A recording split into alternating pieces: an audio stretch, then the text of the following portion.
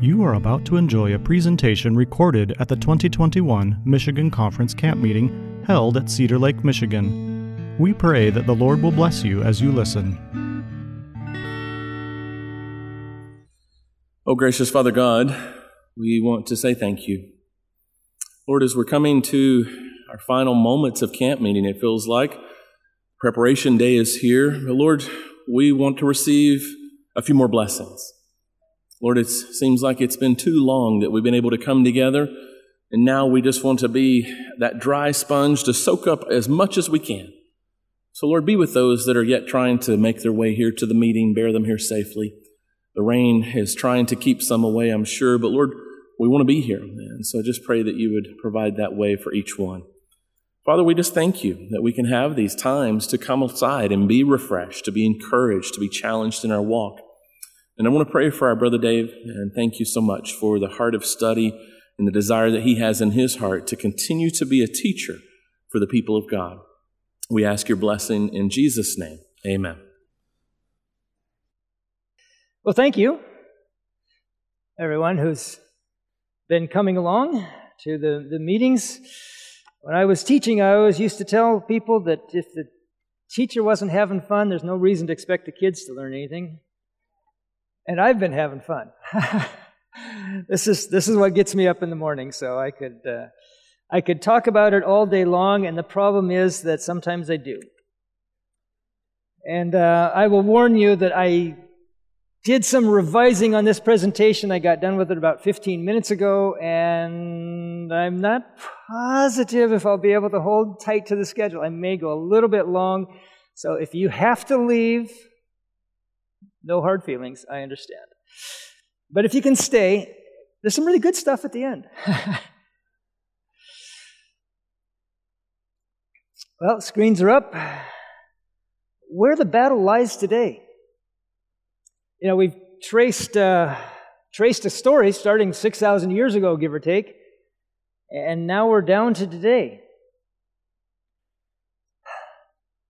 There is a temptation, even within the Adventist Church, to assume that life will go on as it always has. That what we see is what will always be with variations.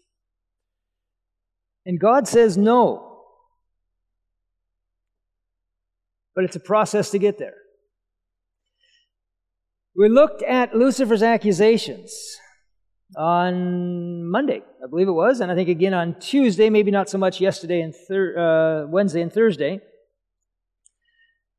And I know I haven't really done a thorough job of explaining every detail about this, but I postulated to you that the first 6 accusations were resolved and eliminated by the life, death, crucifixion, and resurrection of Christ. Praise the Lord. But I also said that the last 3 are still on the table. And that's kind of that's an interesting assertion. And I thank you for your patience in not having produced ample evidence to support that yet, but I want to try and do that today. One thing I should point out, though, is that God has already been proven right on the first 6. So if he's proven right on 7 and 8, number 9 just evaporates, right? See how that works? So we're down to 2 things. This is where the battle lies today. Does God have a plan for that? Oh yeah, of course he has a plan for that. Do we know what the plan for that is? Remember that statement? We must know the plan of the battle in order to cooperate with the Lord. That's my burden in life. I want to understand the plan of the battle. As we enter these closing scenes of the Great Controversy, at this stage of the Great Controversy, of course it continues for another 1,000 years, so to speak, but this part of the Great Controversy, here's an important thought. Satan deceives and corrupts the world, but in so doing, he is only carrying on his original work. He has introduced no new arguments. He has created no new empire of darkness from which to draw supplies for the furtherance of his deceptions. Sin that was sin in the beginning is sin today, and sin, the apostle declares, is the transgression of God's law. This is why we started with Lucifer. If we understand how he worked in heaven, we have a leg up, so to speak, in understanding how he's going to work in our day. He has no new arguments. He has no new empire of darkness. There's nothing new here. Statement goes on. In these days, it is Satan's determined purpose to intensify sin by making it legal in the children of disobedience.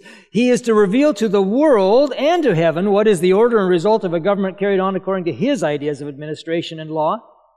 He is working with secret yet with intense zeal in both church and state to cause men to throw off all the restraints of God's law and take a decided stand with him in the ranks of rebellion.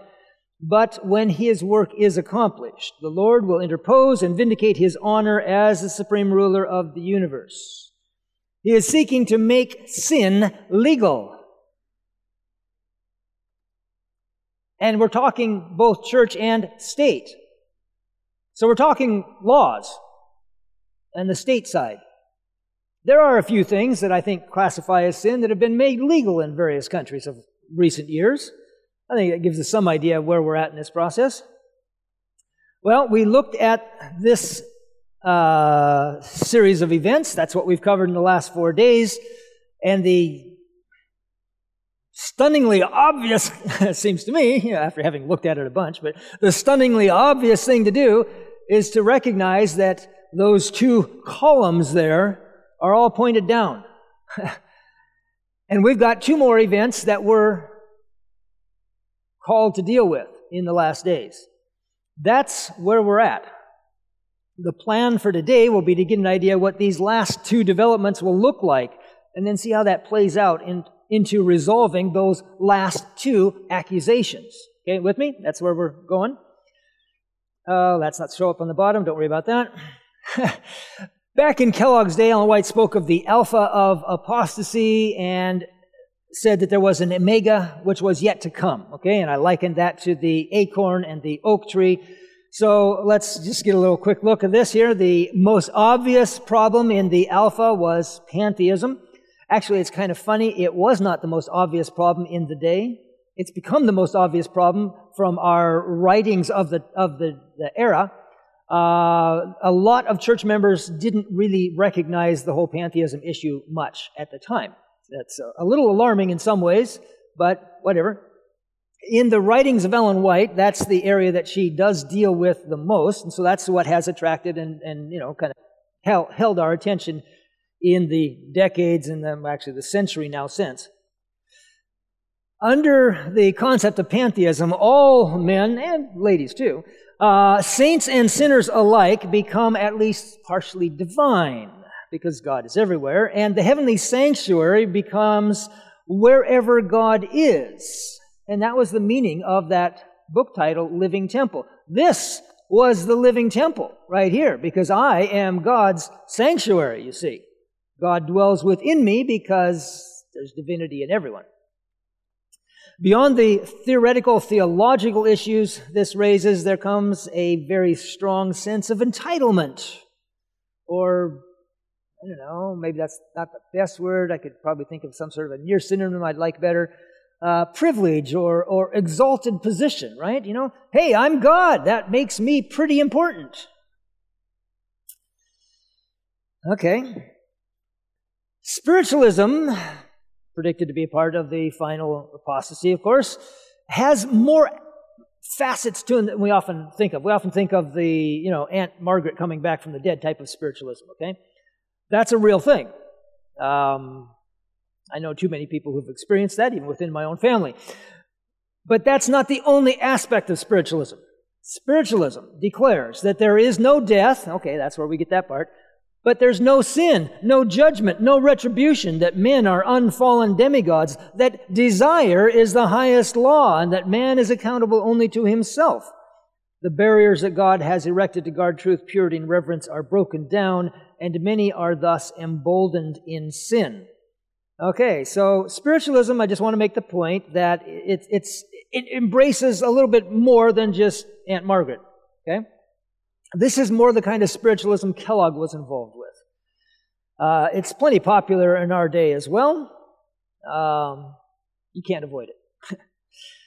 This is one part of the Omega. Going on.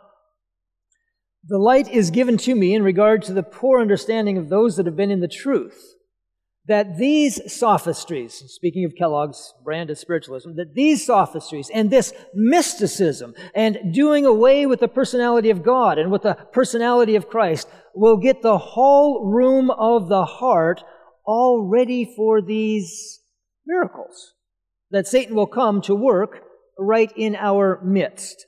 Some shall depart from the faith, giving heed to seducing spirits and doctrines of devils. Miracles. Miracles. That's what I want to pull your attention to out of that statement right there. This mysticism prepares the way for miracles to be accepted. What's the deal with miracles? Well, okay, we want to try and get some understanding of the connection here. Okay? Perhaps the most basic thing to remember about Satan's deception is his fundamental, frequent, basic use of counterfeits, right? Idols to take the place of God, human sacrifice in the Old Testament taking place of, the animal sacrifices that God had specified, Sunday for Sabbath, the Mass for the, ministry of Christ, all this sort of thing, right? At the end of time, when we talk about the devil counterfeiting something, probably for most of us, the first thing that pops into mind is this. As the crowning act in the great drama of deception, Satan himself will personate Christ in different different parts of the earth. Satan will manifest himself among men as a majestic being of dazzling brightness, resembling the description of the Son of God given by John in the Revelation. The glory that surrounds him is unsurpassed by anything that mortal eyes have yet beheld. The shout of triumph rings out upon the air. Christ has come. Christ has come. That's going to happen. But that's not where the counterfeiting begins. If we wait till, I don't want to step on anybody's toes, but, oh man, I cringe when I hear my brethren and sisters say things like, well, the devil's going to personate Christ, but we can always tell the difference because Jesus' feet never really touched the ground. Well, that's true. But friends, if that's what you're dependent on to keep you safe through the time of the end, I really hope you do some more study somewhere along the line and just take hold of something a little bit more than that. Okay, Satan doesn't just imitate or impersonate Christ. That starts long before. Before the final visitation of God's judgments upon the earth, there will be among the people of the Lord such a revival of primitive godliness as has not been witnessed since apostolic times. The enemy of souls desires to hinder this work, and before the time for such a movement shall come, he will endeavor to prevent it by introducing a counterfeit. Under a religious guise, Satan will seek to extend his influence over the Christian world. What is that counterfeit? And different ones over different decades have proposed different answers to that question. I remember growing up in the late 60s, early 70s type of thing, there was a lot of concern, and justly so, I'm not minimizing it, but there was a lot of concern with the charismatic movement. And that was seen as the counterfeit to the revival of true godliness. Yeah, okay. Does that mean the revival of true godliness is speaking in tongues? If I hand you a counterfeit dollar bill, or let's make it worth something here. If I hand you a counterfeit $100 bill, and I say, that's a counterfeit, what's the real going to look like? Something like the counterfeit. Yeah, that's a very bad counterfeit. You follow what I'm saying? So when we identify the counterfeit and say it's speaking in tongues, or the charismatic movement, or a few other things that I've heard mentioned, we're really also defining the real. With me on that? Or kind of illustrating it, or saying this is what it ought to look like. If this is the counterfeit, then the real one ought to look about like that, It ought to look similar somehow, okay? So let's work it the other way. Instead of saying this is the counterfeit and going backwards, let's start with primitive godliness. What did primitive godliness look like?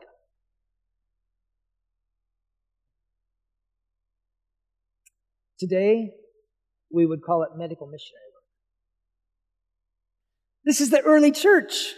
Love, compassion, all that stuff. Did you know that the entire concept of a hospital is a Christian idea? There was nothing like a hospital prior to Christianity because no culture, no nation, no religion had a mandate to care for the poor, the sick, and the suffering. Christians did. They invented hospitals. That's from the AMA, not from me.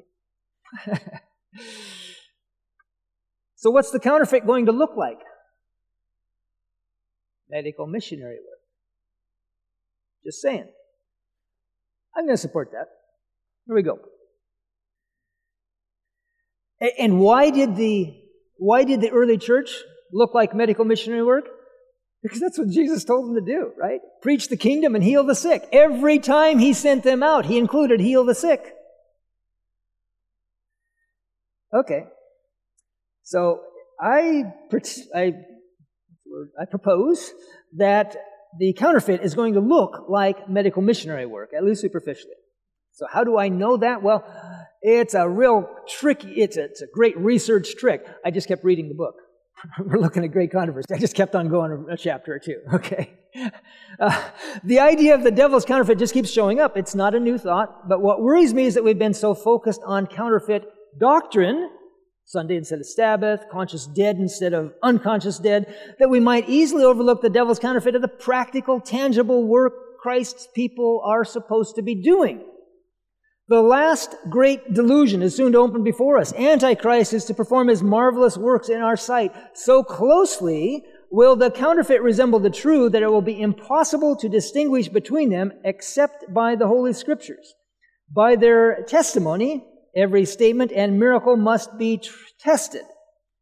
This is certainly true and applicable to doctrine, right? It's proved by the, by the Holy Scriptures, right?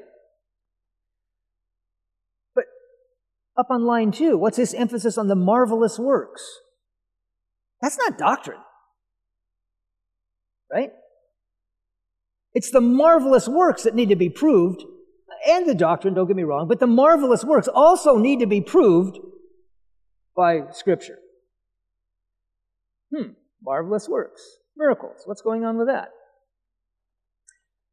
Satan can present a counterfeit so closely resembling the truth that it deceives those who are willing to be deceived. Well, that's crazy. Nobody's willing to be deceived. That would be foolish. Yes, it would, but there's an ellipsis at the end of that. The sentence isn't done. What do you suppose it takes to qualify as willing to be deceived?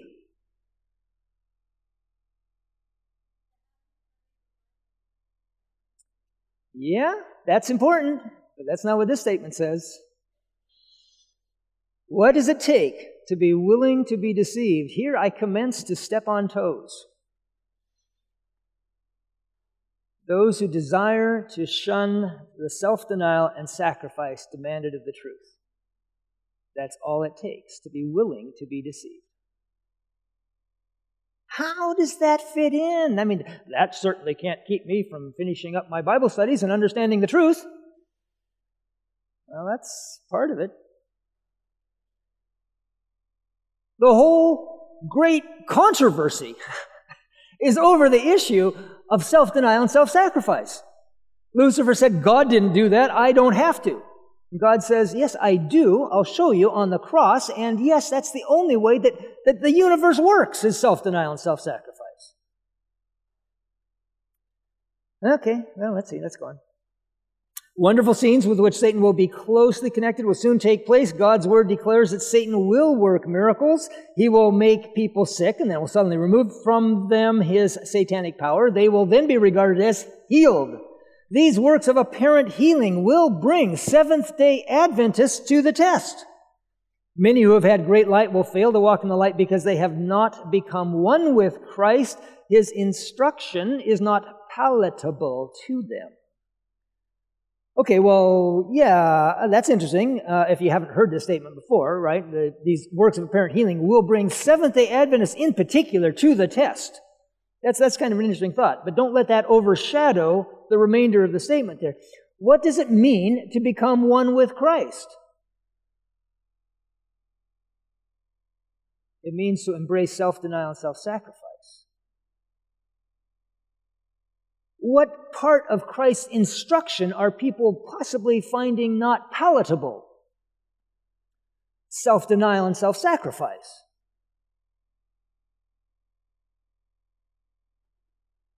Let's go back to Satan impersonating Jesus here.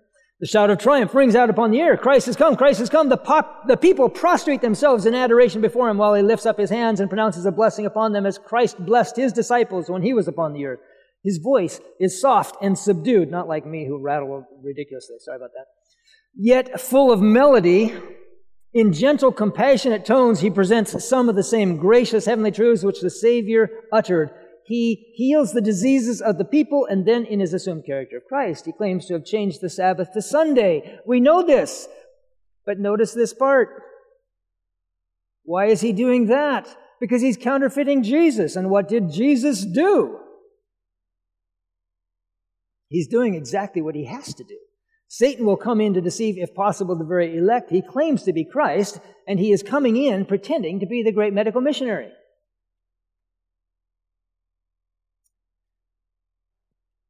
Well, if he's pretending to be the great medical missionary, what do you suppose God's people ought to be? Medical missionaries. Now, I don't mean you have to be doing appendectomies or something. That's not what it takes to be a medical missionary. Raking leaves for the little old lady down the street who can't keep her yard up anymore, that's medical missionary work.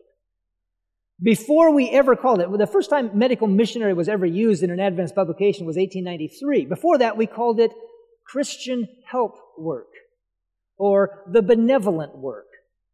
All it means is be nice to people.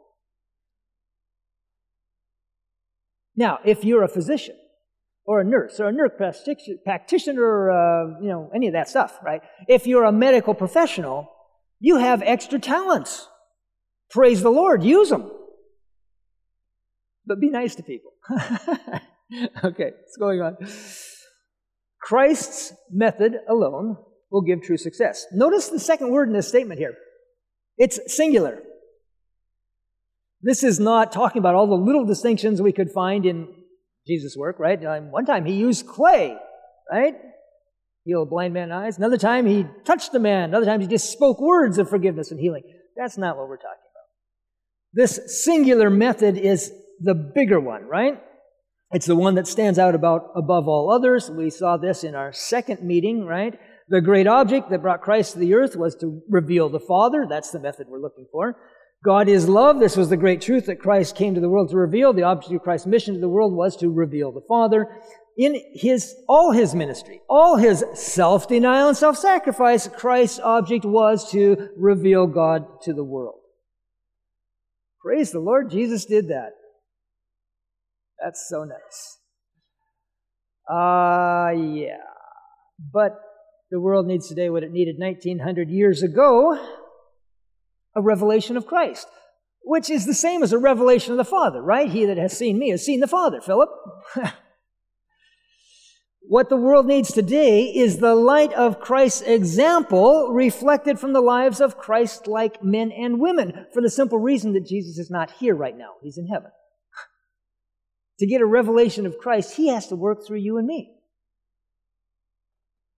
Hearts will be captivated, not by the glory of the man, but by the inward adorning of an abiding Christ. It is the revelation of Christ in the man that captivates the hearts of men and women.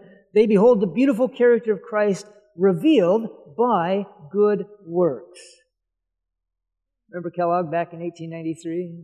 Started his sermon off with good works. He was onto something.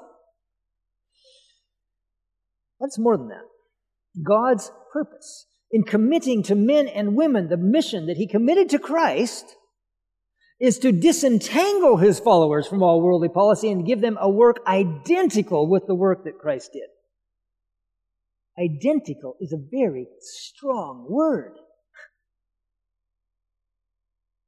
Disentangle is also a pretty strong word. What do you suppose worldly policy might be? We're supposed to get disentangled from it. And I'm not going to try to give you a point-by-point definition, but I think I'm safe in saying worldly policy is anything that keeps you from taking up a work identical to the work of Christ. That's where we're supposed to be. That's where we have to be at the end of time. The glory of the character of Christ can never be expressed in words. Oh, where did we hear that thought before? Human language is inadequate to reveal it. It must be made manifest in the life. It is to be manifest in the individual Christian, in the family, in the church, in the ministry of the Word, and in every institution established by God's people. That is our purpose, to manifest the character of the Father.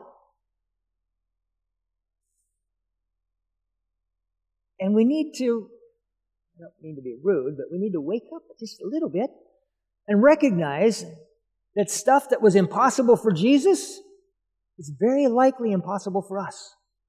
If He could not reveal the Father through words alone, I submit that, I don't think we can either.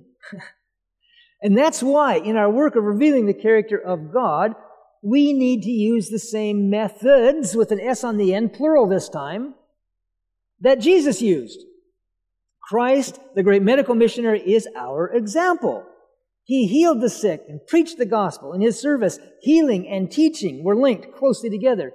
Today, they are not to be separated. We need a combined ministry, a combined witness of preaching, teaching, helping, healing. That's what Jesus did. The Holy Spirit never has and never will in the future divorce the medical missionary work from the gospel ministry.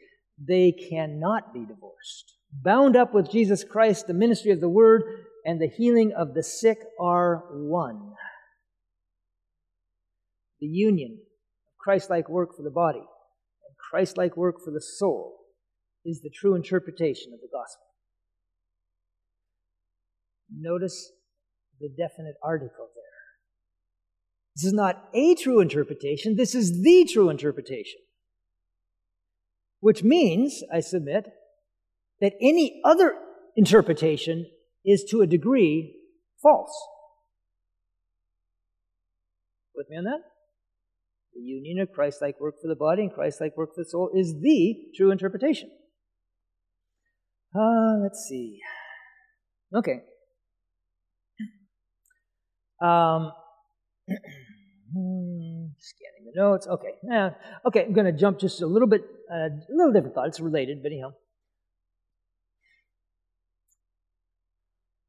Something that worries me is when I hear the saints say something like, "Oh my, this world is getting so bad, Jesus has to come soon."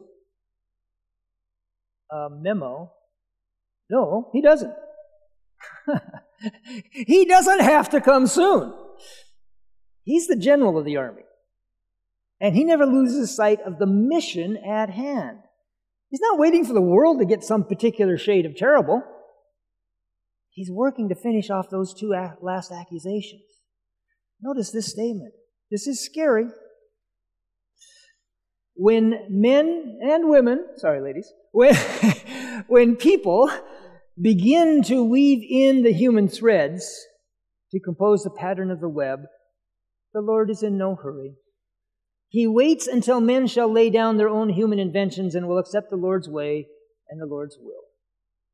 This is why the loud cry began in 1892 and was smothered by 1898, I think is the first statement she made like that. It was a good start. It died.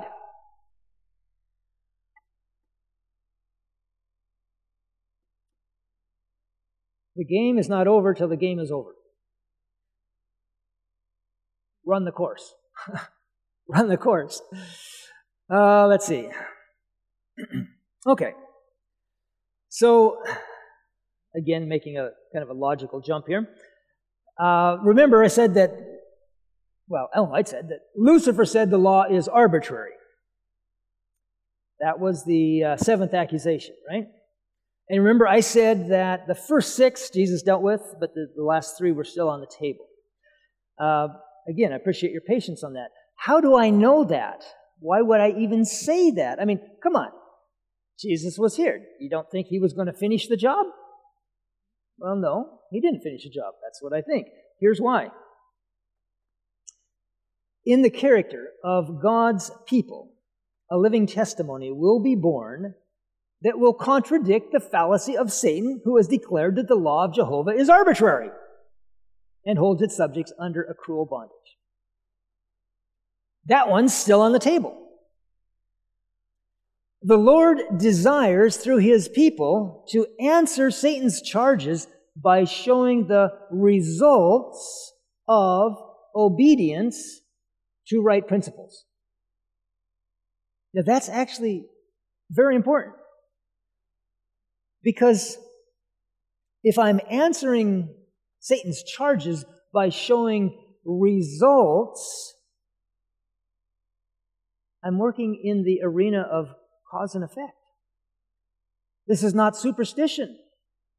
It's got more to it than black cats and salt over the shoulder and whatever else we tried to remember the other day. This is the language of reality, not arbitrary law. This is real. This is the kind of stuff that can't be changed. All you can do is demonstrate it.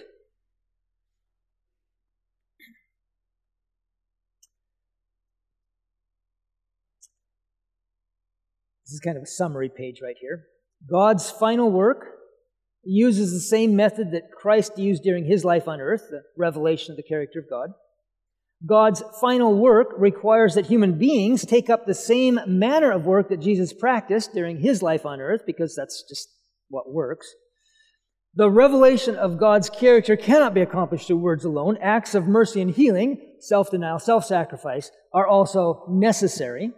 In short, God's final work is self-sacrifice and self-denial, exemplified in, I don't care what you call it, but we often use the term medical missionary work. You can call it anything you want. But self-denial and self-sacrifice, trying to help other people. And here's the thing. Helping other people always involves self-denial and self-sacrifice. It's going to take up your time. It's going to take up your thought. It's going to take up probably some of your money. It's going to take up some effort. It might take some clothes. It might take some food. It might take who knows what. You don't help people for free. It costs you. He who has pity on the poor lends to the Lord, and he will repay. Remember that one? It's going to cost you. You'll get it back. You just got to be patient. It may come back in heaven. You may not get it back right away. And don't be setting stipulations on God. Say, I gave him a $10 bill. You got to give me $10. No, he doesn't. You'll get something. Just relax. Trust him. He'll pay you back. Okay. All of this helps us understand this statement. The truth for this time, the third angel's message is to be proclaimed with a loud voice, right? Pastor Ross has been giving us a pretty good explication of that idea, okay? Is to be proclaimed with a loud voice, meaning with increasing power as we approach the great final test. Now, just stop for just a second. This is, you can disagree, or you can, twist this one, or whatever. This is an optional type of thing. But in my mind, I rather suspect that the great final test is a synonym for the omega of apostasy. Omega is the last letter in the alphabet, right? It's possible that Ellen White had some other shade of meaning to it, but I'm pretty sure they're at least going to be about the same time. Is that fair to think? Something like that. Okay, anyhow, proclaim with a loud voice, meaning with increasing power as we approach the great final test. This test must come to the churches in connection with the true dots. Now, if you know what this says, don't spoil the fun for anybody else. But if you don't know what the next words are, take a guess for me. Nice and loud. What do you think dots represents here? In connection with the true...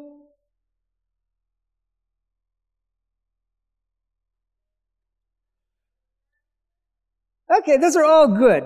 I really expected more to say Sabbath, because I mean, sure, you got Sabbath Sunday kind of thing. That's kind of a big thing in the Adventist world, I would think. The others were all good too, though. Character, I heard gospel, I may have heard somebody giving a spoiler back there, but if you came up with it honestly, bless your heart. Here's what the statement says.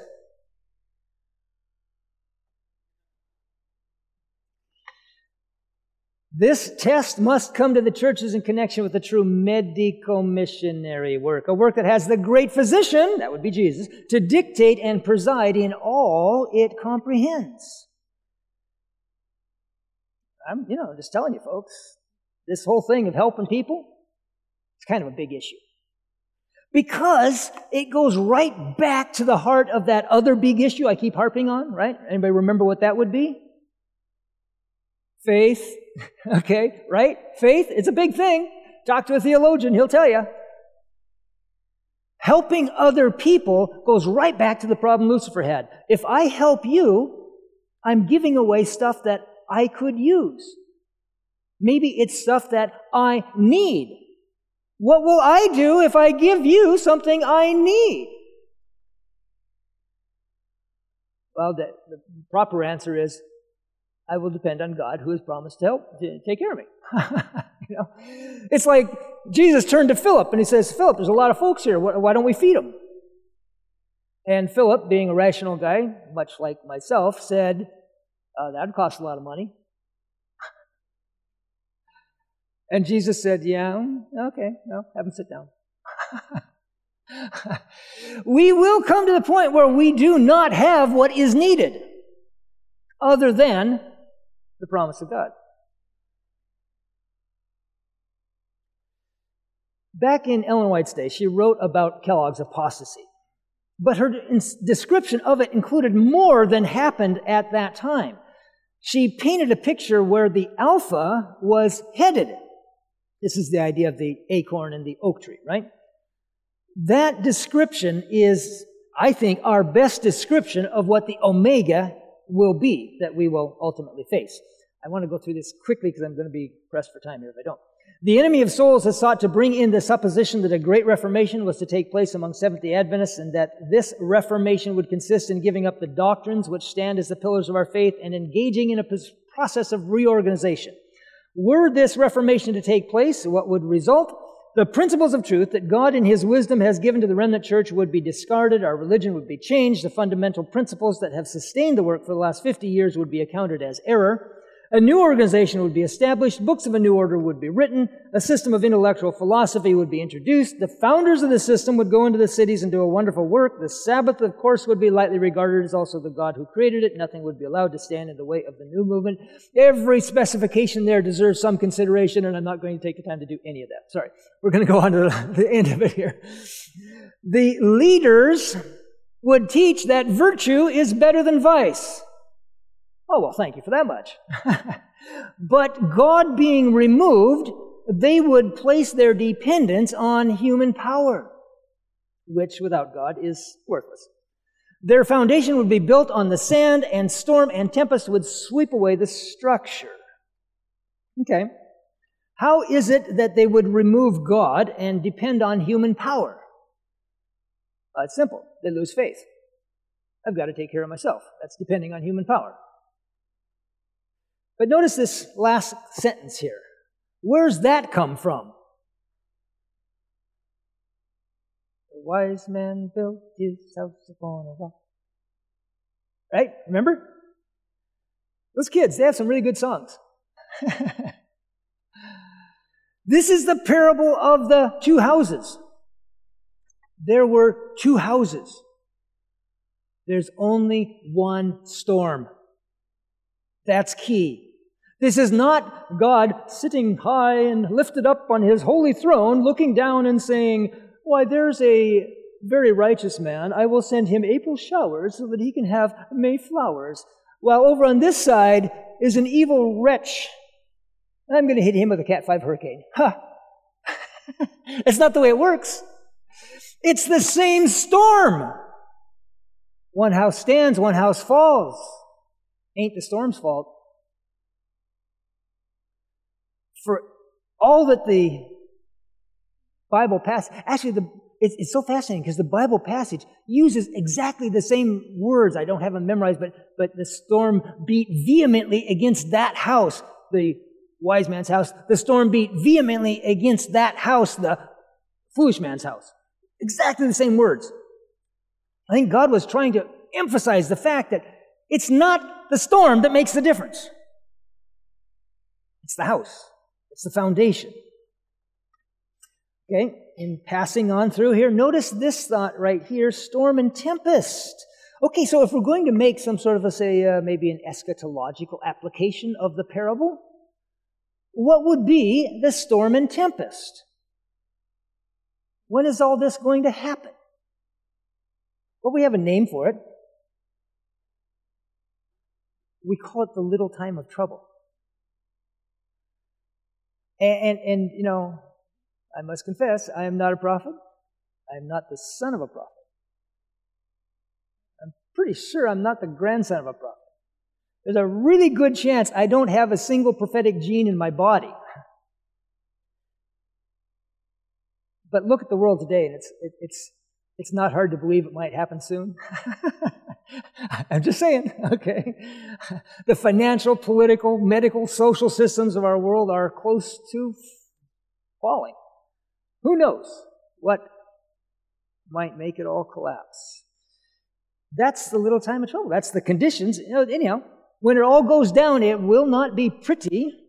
In the last scenes of this earth's history, war will rage. There will be pestilence, plague, and famine. The waters of the deep will overflow their boundaries. Property and life will be destroyed by fire and flood. Perilous times are before us. The whole world will be involved in perplexity and distress. Disease of every kind will be upon the human family. Such ignorance as now prevails concerning the laws of health would result in great suffering, and the loss of many lives that might be saved. If you are a competent physician, you are qualified to do tenfold more good as a missionary for God than if you were to go forth merely as a preacher of the word. I would advise young men and women to give heed to this matter. Now, that doesn't mean everybody has to be a fully licensed MD. It's great if you are. Use it. Use it, okay? But at the very least, listen to this next one. As religious aggression subverts the liberty of our nation, those who would stand for freedom of conscience will be placed in unfavorable positions. For their own sake, this is what we call a word to the wise. For their own sake, they should, while they have opportunity, become intelligent in regard to disease, its causes, prevention, and cure. And those who do this will find a field of labor anywhere. There will be suffering ones, plenty of them, who will need help. Not only among those of our own faith, but largely among those who know not the truth. This is medical missionary work. For your own sake, learn something. Right? Learn how to give charcoal. It's actually a pretty cool thing. Yeah. Somebody's been teaching a hydrotherapy course. I didn't make it to it. Learn a little hydrotherapy. It's not hard. You know what? This is great. Ellen White calls that stuff, do you remember the term she uses for that collective kind of category of things? What's she call it?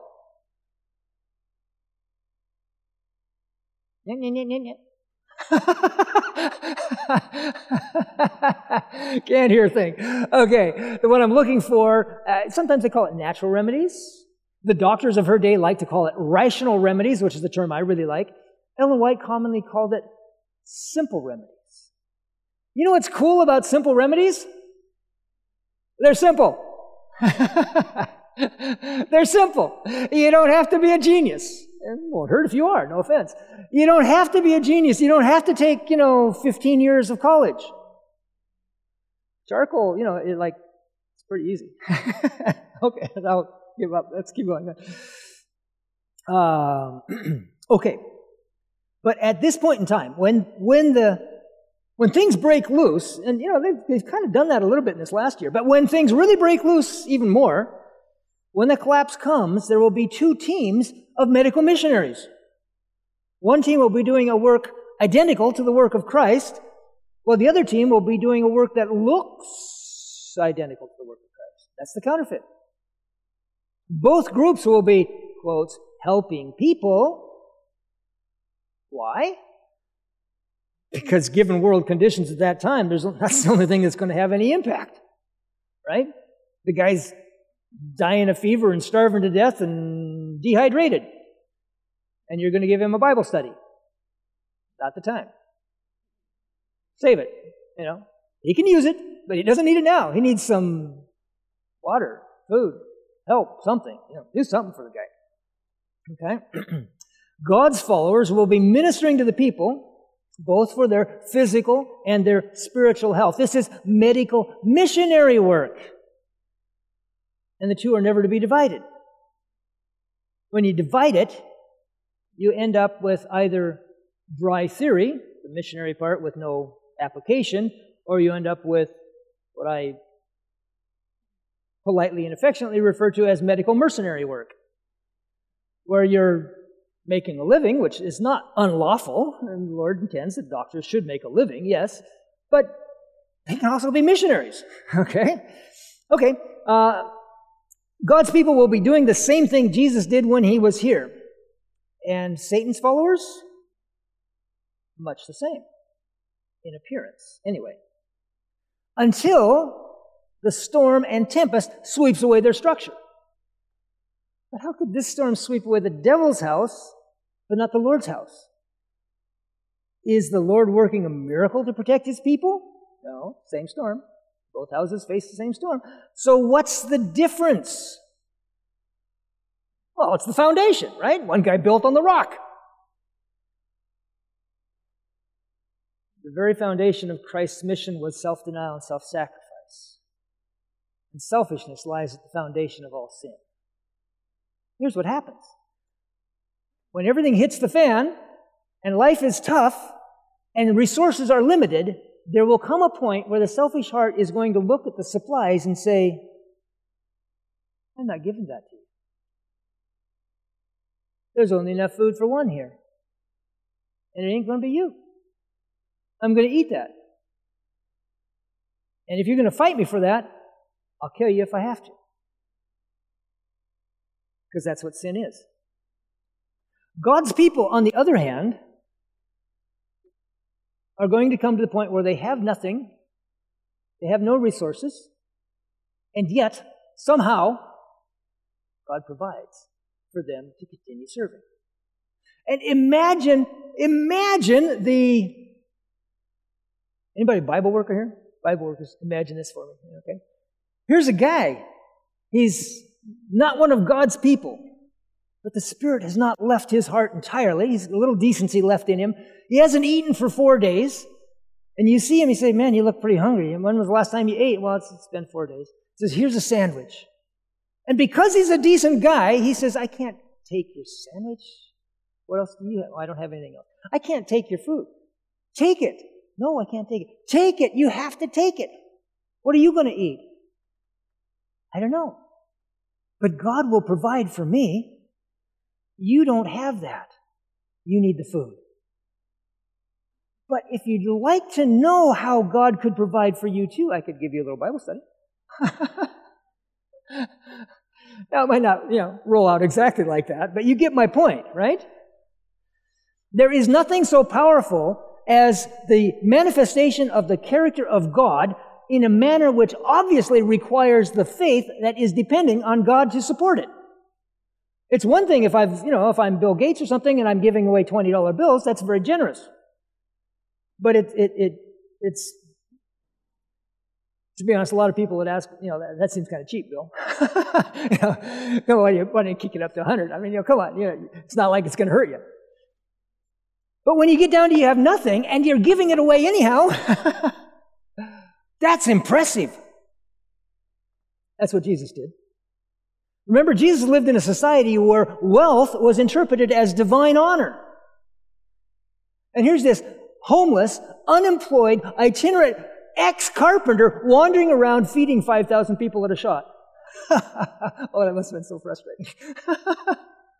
Okay, let's see, let's go on.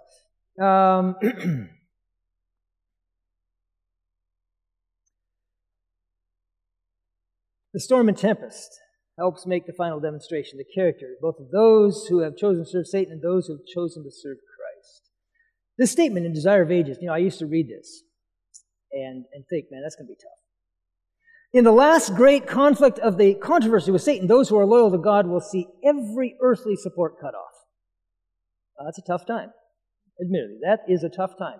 And then I was reading along one time and I just kind of stumbled onto this statement. It is safe to let go every earthly support and take the hand of him who lifted up and saved the sinking disciple on the stormy sea. I thought, well, that's kind of cool. It's safe.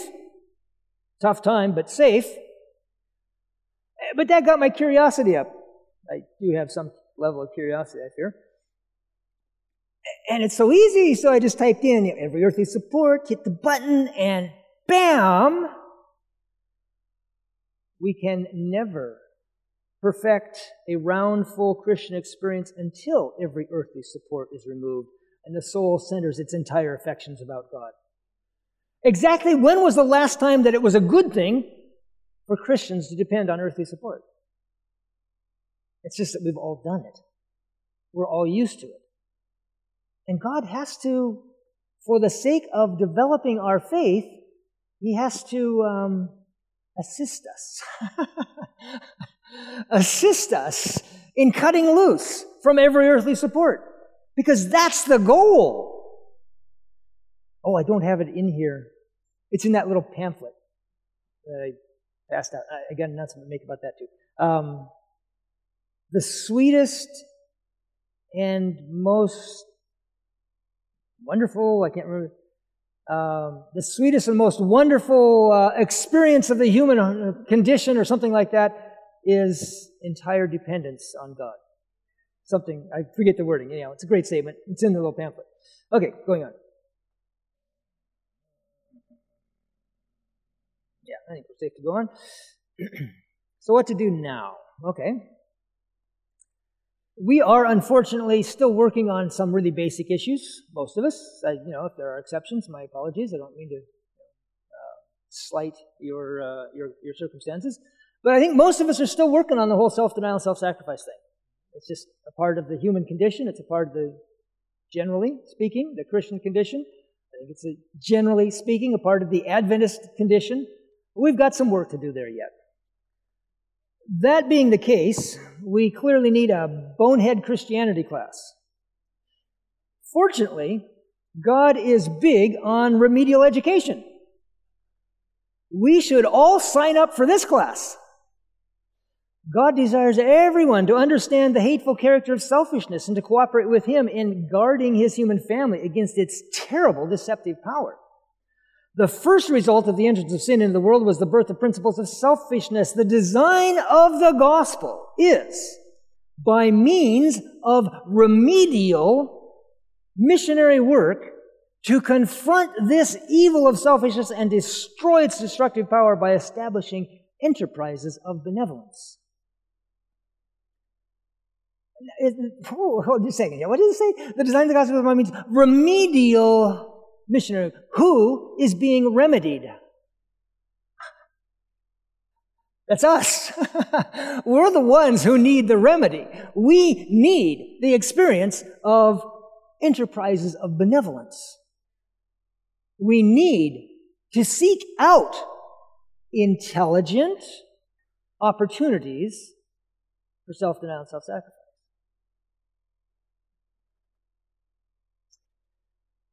Don't look at that. I'm sorry, that's in the wrong spot there. Shouldn't be there. It should be invisible right now. Could it be? Could it be? This is a very serious question in my mind. Could it be? In 1892, the loud cry had already begun in the revelation of the righteousness of Christ, though the world knew nothing about it. Very likely no one in the church would have known it either if God hadn't told Ellen White. It was a classic case of despise not the day of small beginnings. It was too small for our radar to catch. God saw it. What were those beginnings? The proclamation of the 1888 Message theology by A.T. Jones, E.J. Wagner, and others. Don't argue with that. In addition, the revelation of the righteousness of Christ through the applied theology of that's what happens when you're typing late at night, I guess. Of these three things. There we go. Of the orphanage, the visiting nurses program, and the Christian help bands. Remember, we went over all that on Wednesday, I guess it was. Okay. Now, if there's anybody in the sound booth, I forgot to mention this to anybody in the sound booth. I want to play a video. I hope the audio will accompany it. Hello? Anyone in the sound booth? I see someone standing up and waving at me. I like people like that. They're on the ball and they're paying attention, even listening to yahoos that forget to tell them in advance. Okay. That's what happened in 1892. These were the enterprises of benevolence. Now think back over the last 7 years. All about this free clinic, which runs through Friday, and it's not just about dental care. We're talking about massages and haircuts and you name it. Good morning, Sandra. And today is the final day of a 3-day health clinic at the Los Angeles Convention Center. People who are uninsured or underinsured can get free medical and dental services. No insurance or identification is required, and you do not need an appointment. This is so extensive. They're offering haircuts, free clothing, as well as surgery for a lot of the people here who have been lined up overnight to get this free medical service. The mega clinic was organized by a nonprofit called Your Best Pathway to Health, a humanitarian service of the Seventh-day Adventist Church that puts on mega clinics all over North America. A humanitarian clinic put on by Seventh-day Adventist Church. No ID, no insurance, no problem. We believe that Jesus served this way and loved this way, and that's what we want to do. We want to love like Jesus, serve like Jesus in Los Angeles. Services are offered on a first-come, first-served basis. They include pediatrics and more, even tattoo removal, free clothing, free haircuts. Take a look right over here to my right, people already lined up. We are talking about free medical services to anyone who comes to the LA Convention Center today. Anything from root canals to even a gallbladder removal, free of charge. Sky 5 HD captured aerials of the crowd outside the LA Convention Center in downtown LA yesterday. 10,000 people are expected to pass through here over the next 3 days, and organizers say they're going to try to process as many people as they can. This was so special to watch, all the healing being done. It's called The Best Pathway to Health. Unlike any other mega health clinic I've seen in LA, we're talking there were actual surgeries being performed inside the convention center today. I have an earlobe that is split that needs to be reconnected. So I thought about it in time for them to help me do it here, and they told me yesterday you have a plastic surgeon here of all things, and I was fascinated that they have a plastic surgeon here, and he's going to fix my ear today. $30 million worth in healthcare services, all provided to those in need, and this is just day one. Oh, these are nice. Yeah, they give you, everything's new then they give you. Oh, this is when I wear to church. A one-of-a-kind clinic that ends on noon on Friday. Speaking of free stuff, thousands of people are lining up again this morning for a second day of free health clinic at the LA Convention Center in downtown LA. We're talking everything from eye checkups to full-blown root canals. One person even had a tumor removed. Organizers say they're able to offer the services for free thanks to thousands of volunteers. Dale Flowers says without medical insurance and no job, he has not been able to get glasses until now. It's been something I really needed. And if they were not doing this today, I wouldn't be getting my glasses. The Seventh-day Adventist Church has put on this massive clinic in cities across the country. It's the first time organizers have brought it to Los Angeles in its third year. Well, Los Angeles is such a huge marketplace, and there's so much need. We hear about and we see on the news the homeless, the poverty, and when Adventist services put this together, our hospital felt a deep sense of joy about being part of this. And again, Anyone is welcome, no questions asked. They, like thousands of others, can't afford insurance or the co-pays and stood in line for hours, even days outside the LA Convention Center to make sure they got in. This couple flew all the way from Washington after seeing the same Seventh-day Adventist organized healthcare clinic in Spokane. A charity called Your Best Pathway to Health offered free medical care to all comers in Los Angeles. Look at the reaction with Carter Evans. They lined up by the thousands for a chance to see a doctor, dentist, or optometrist, all medical volunteers offering their services for free. The dentists and hygienists you see here are just some of 4,300 volunteers who make this clinic possible. It's 2.5 days. They expect to treat 10,000 patients and give away $30 million in medical services. This is saving lives. This is just like a doctor's office. That is one strong and sweet spirit there. Again, this was put on by the Seventh-day Adventist Church. The clinic is being staged by Your Best Pathway to Health. That is a group that helps bring medical care to the needy. Repairing the whole body, mind, and spirit.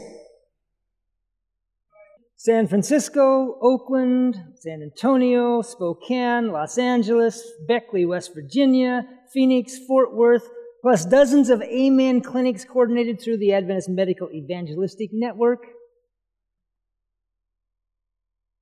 Could it be? Could it be that we could claim to be in the beginning of the loud cry? I'm not a prophet. I can't tell you.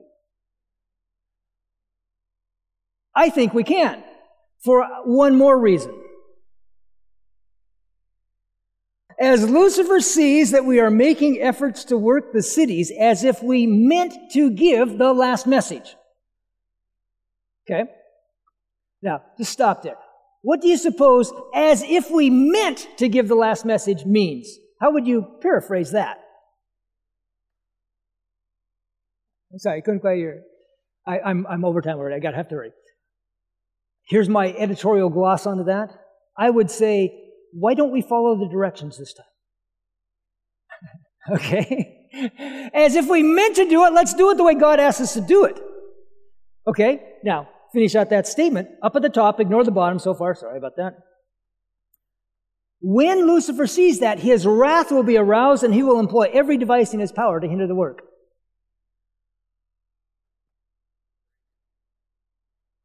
Now I'm going to have to back up to get out of the statement. What does it mean to follow the directions?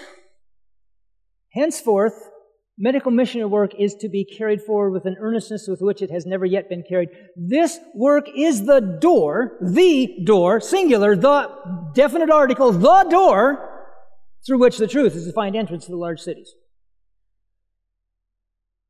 What happens if we follow directions on our work for the cities? Lucifer gets mad. You know, there was supposed to be a pathway to health this last summer. Didn't happen. So, what are the odds that this pandemic might be one of Satan's devices? Satan seems pretty nervous about cities, by the way. Right? I mean, it says when he sees that we're starting to do the right thing, he freaks out, right? What did it say? It's every device in his power. It's like he throws the kitchen sink at it. I have had a tendency to look at cities as being incorrigibly evil. And there's lots of that around. You know what? The devil has a whole bunch of unhappy customers in cities. And if anybody ever came along and showed him something better, I think he's a little nervous on that. Okay, let's see.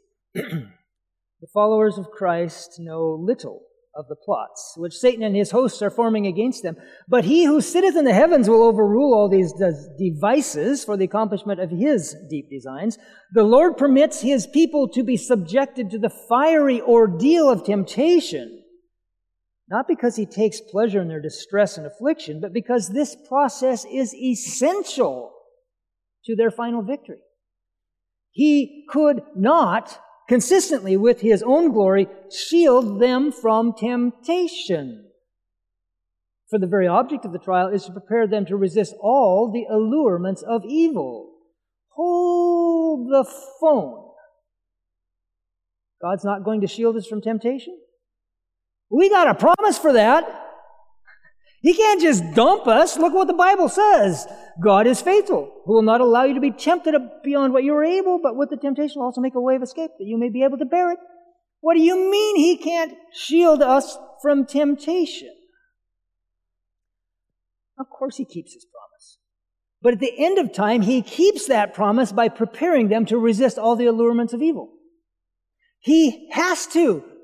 In just the nature of the great conference, He has to step back like He did with Job and say, Satan, you're a witness. Give him your best shot.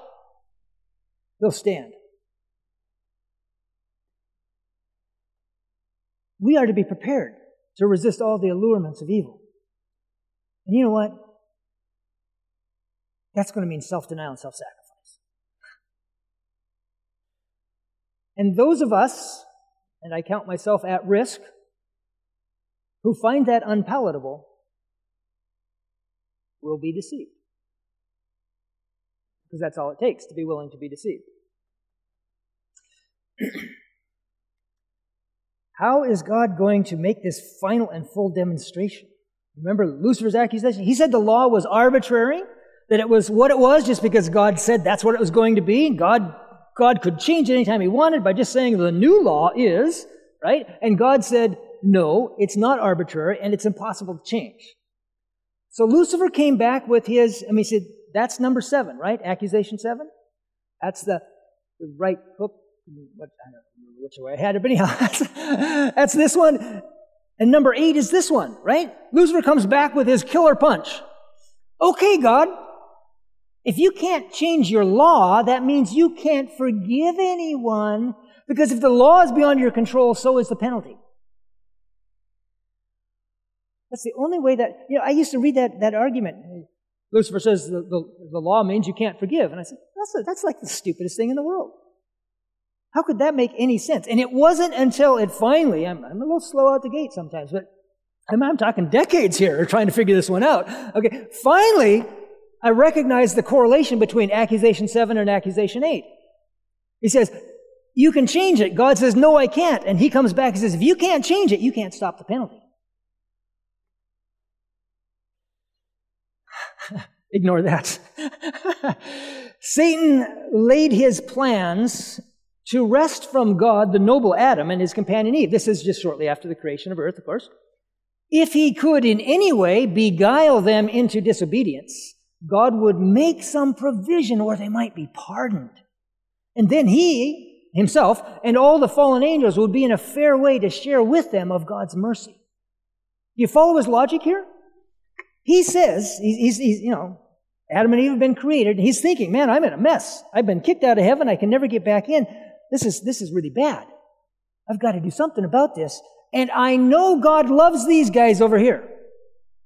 Really, in a special way, He loves them, because I remember the whole argument about creating them. I was there. I fought it. God loves these guys over here. If I can get them to sin, God's going to find a way to save them. And the only way He can do that is change the law. And if He changes the law, ding, I win. Down the bottom, He reasoned that if God pardoned sinful man, whom He had created, He would also pardon and receive into favor him and his angels. But He was disappointed. Disappointed. That's like pretty classic understatement right there. Like maybe enraged, tipped over the edge into permanent homicidal mania. I don't know. It's like, yeah, He was disappointed, all right. But how does this work? Lucifer couldn't imagine any way to forgive without changing the law. He thought he had God in a box. Those humans you thought it was such a good idea to create, yeah, they sinned. So they have to die. Unless, of course, you decide to be reasonable and change your law. But either way, I win. Right? If it's proven that creating human beings was a bad idea, Lucifer wins. Because God erred in His judgment, and Lucifer was right. If it's proved that the law has to be changed in order to save human beings, Lucifer wins, because he said the law was changeable. This guy's crafty. Satan numbers the world as his subjects, but the little company who keep the commandments of God are resisting his supremacy. Now, this is at the end of time. If he could blot them from the earth, his triumph would be complete. Stop right there and think about that. If he could blot them from the earth, his triumph would be complete. We think he's done, defeated, dead, and just post-haste history gone. He doesn't think so. If he could defeat God's people, his triumph would be complete. I don't know what all that means, but just notice it. Because he's still in this race. He's still a dog in the fight. Let's put it that way. Okay, his triumph would be complete. He sees, now this is at the close of probation, right? He sees that holy angels are guarding them, and he infers that their sins have been pardoned, but he does not know that their cases have been decided in the sanctuary above. He has an accurate knowledge of the sins which he has tempted them to commit, and he presents these before God in the most exaggerated light, representing this people to be just as deserving as himself of exclusion from the favor of God.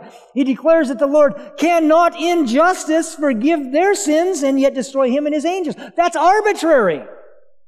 You can't do that, God. It's the same argument at the end of time, at the close of probation. So what is God going to do about this final claim? He's going to show through his people, that's why Jesus couldn't do it, because now the demonstration has to be made by those who were once participatory sinners, because it's a different category. Jesus, in this one regard, was an apple, and we're an orange. You got to make that distinction, or you get all confused. Okay? He's going to show through his people that he doesn't need to change the law in order to be just. He's going to be both just and the justifier of the one who has faith in Jesus. If I haven't mentioned it yet, faith is kind of a big thing. Of course, Satan has a few words to say about this. Oops, I'm sorry. Let's see. Okay, we've read that before. I put it in here for a reason, though. Let me think what that reason was. I've completely forgotten. I'm sorry. It's a great quote. Okay. It had something to do with something. I'm sure it did. As I said, Satan has a few words to say about this whole plan of God. Oh, well, okay, there's more to come here. Let's see. God works to prepare them to resist all. Okay, that's kind of a rehash of going back of how he's going to do that. But once again, sorry, Satan has a few words to say. There they are. That's what Satan says. This is the only time that Satan argues against God's power. Always before, it's love and wisdom. Now it's power. He says, you can't do that. You are not going to get those guys to make that demonstration. When pigs fly. What that means is he's still looking at God's law as arbitrary. There's no basis in reality to it in his mind. God, of course, sees it differently. He knows that the law of heaven is every bit as real as the law of gravity. Now think of the difference here. You've got a speed limit. Somebody down at City Hall or someplace makes that up. You got gravity. Yeah, gravity's just kind of there. You know, it's like, go to city council sometime. Yeah, you know, I've been watching things, and down there at the skate park, there have been too many kids getting hurt. We need to back off on the gravity. Well, good luck with that. Now, gravity this is just an illustration, right? No illustration is perfect. But, okay. God knows that the law of heaven is every bit as real as the law of gravity. Laws like that, like gravity, don't depend on the king or the parliament or Congress or City Hall. They come from a greater reality than any of those things. And so does the law of sin and death. It comes from a greater reality than just God said so. Satan can see no way but to change it. How can you stop it? These guys sinned. Kill them. There's no way to stop it. He looks at God like King Nebuchadnezzar. He's stuck with a law that he cannot change, even though it's going to cost the life of someone he loves. You ever wonder why that story's in there? That's why that story's in there. Nebuchadnezzar is stuck with a law that he can't change, the law of the Medes and the Persians, and Daniel's going to be thrown in the lion's den. And Lucifer looks at that and says, yeah, God. You had to send an angel. You had to work a miracle. That's arbitrary stuff. Interference. We're not talking. Throw that out of court. You can't do that, God.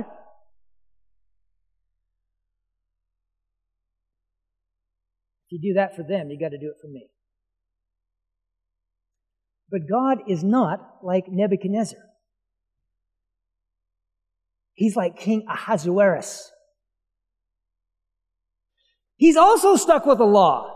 He can't change. He's also in danger of losing one that he loves. But they came up with an answer that time. There's another law, a second law. It didn't do away with the first one, but it counteracted it in as natural a way as those kind of laws could. You see what I'm saying? So it works that way with flying. Pigs don't fly well. Planes do. Planes don't do away with gravity. They just use the law of aerodynamics. God doesn't do away with the law of sin and death. He just uses the law of faith and the spirit of life. Romans 8:2. In the end, it all comes right back to where Lucifer fell. It all comes back to faith. And that's a huge challenge. I'm going to leave you with an amazing and yet kind of a downer statement. My last slide. It's an amazing statement, but the magnitude of the challenge should not escape you. This is a description of God's people in that final test, the time of Jacob's trouble. Those who live in the last days must pass through an experience similar to that of Jacob. Foes will be all around them, ready to condemn and destroy. Alarm and despair will seize them, for it appears to them, as to Jacob in his distress, that God himself has become an avenging enemy. It is the design of God to arouse the dormant energies of his people to look out of and away from self to one who can bring help and salvation, that the promises given for just such a time may be seen in their preciousness and relied upon with unwavering trust. Here, faith is proved. Faith is kind of a big thing. We're right back to where Lucifer fell. And before Gabriel and friends want to, seriously, they have every reason in the world to say, Jesus, don't bring them folks up here yet. Let's get this faith thing straightened out before we do that. We already went through it once with Lucifer. Let's not do that again. And God says that's a reasonable request. We're going to do that. We're going to prove to the universe that the law of God does not change, but the law of God has room for mercy. But it has room for mercy for those who will, by faith, come back into harmony with it.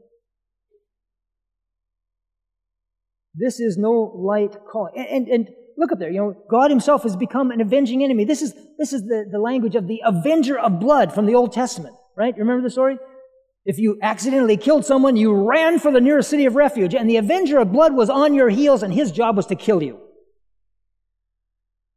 And now here's Jesus, the one who made all your promises, the one for whom you've given up your family, your home, your job. You're out in the wilderness. You're surrounded by yahoos with AK-47s. They're all waiting to kill you. You've given up everything for God. I'm standing up for you, God.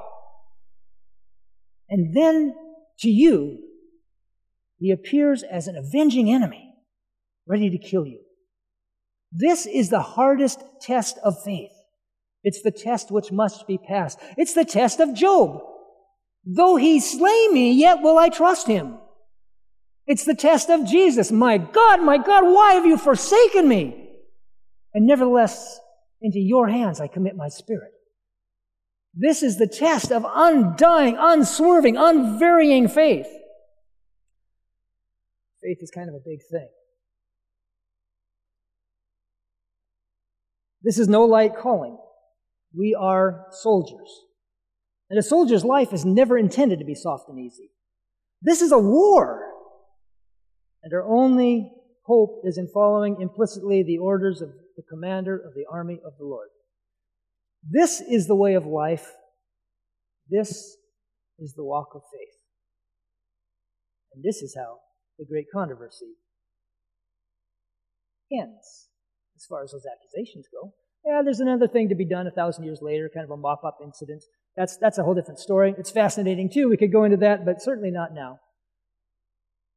I hope this has made sense, and I know it's kind of looking at it from a different angle on some things. Feel free to get in touch with me. Let's bow our heads for prayer. Father, we are not nearly motivated enough, and yet we would love to see this controversy end. We pray that you will be with us, that you will, piece by piece, gently, sometimes rough if necessary, I suppose, take our dependence on the world away. Grant that we may depend only on you. Grant that we may develop that faith, that we might have that remedial benefit of enterprises of benevolence. And some of us at least, Father, send us to the cities. Let us shake the gates of hell and rescue the prisoners there. These things I ask in Jesus' name. To listen to more of these presentations, you may visit the audio archives at misda.org/audio2021 or search for Michigan Conference Camp Meeting wherever you get your podcast.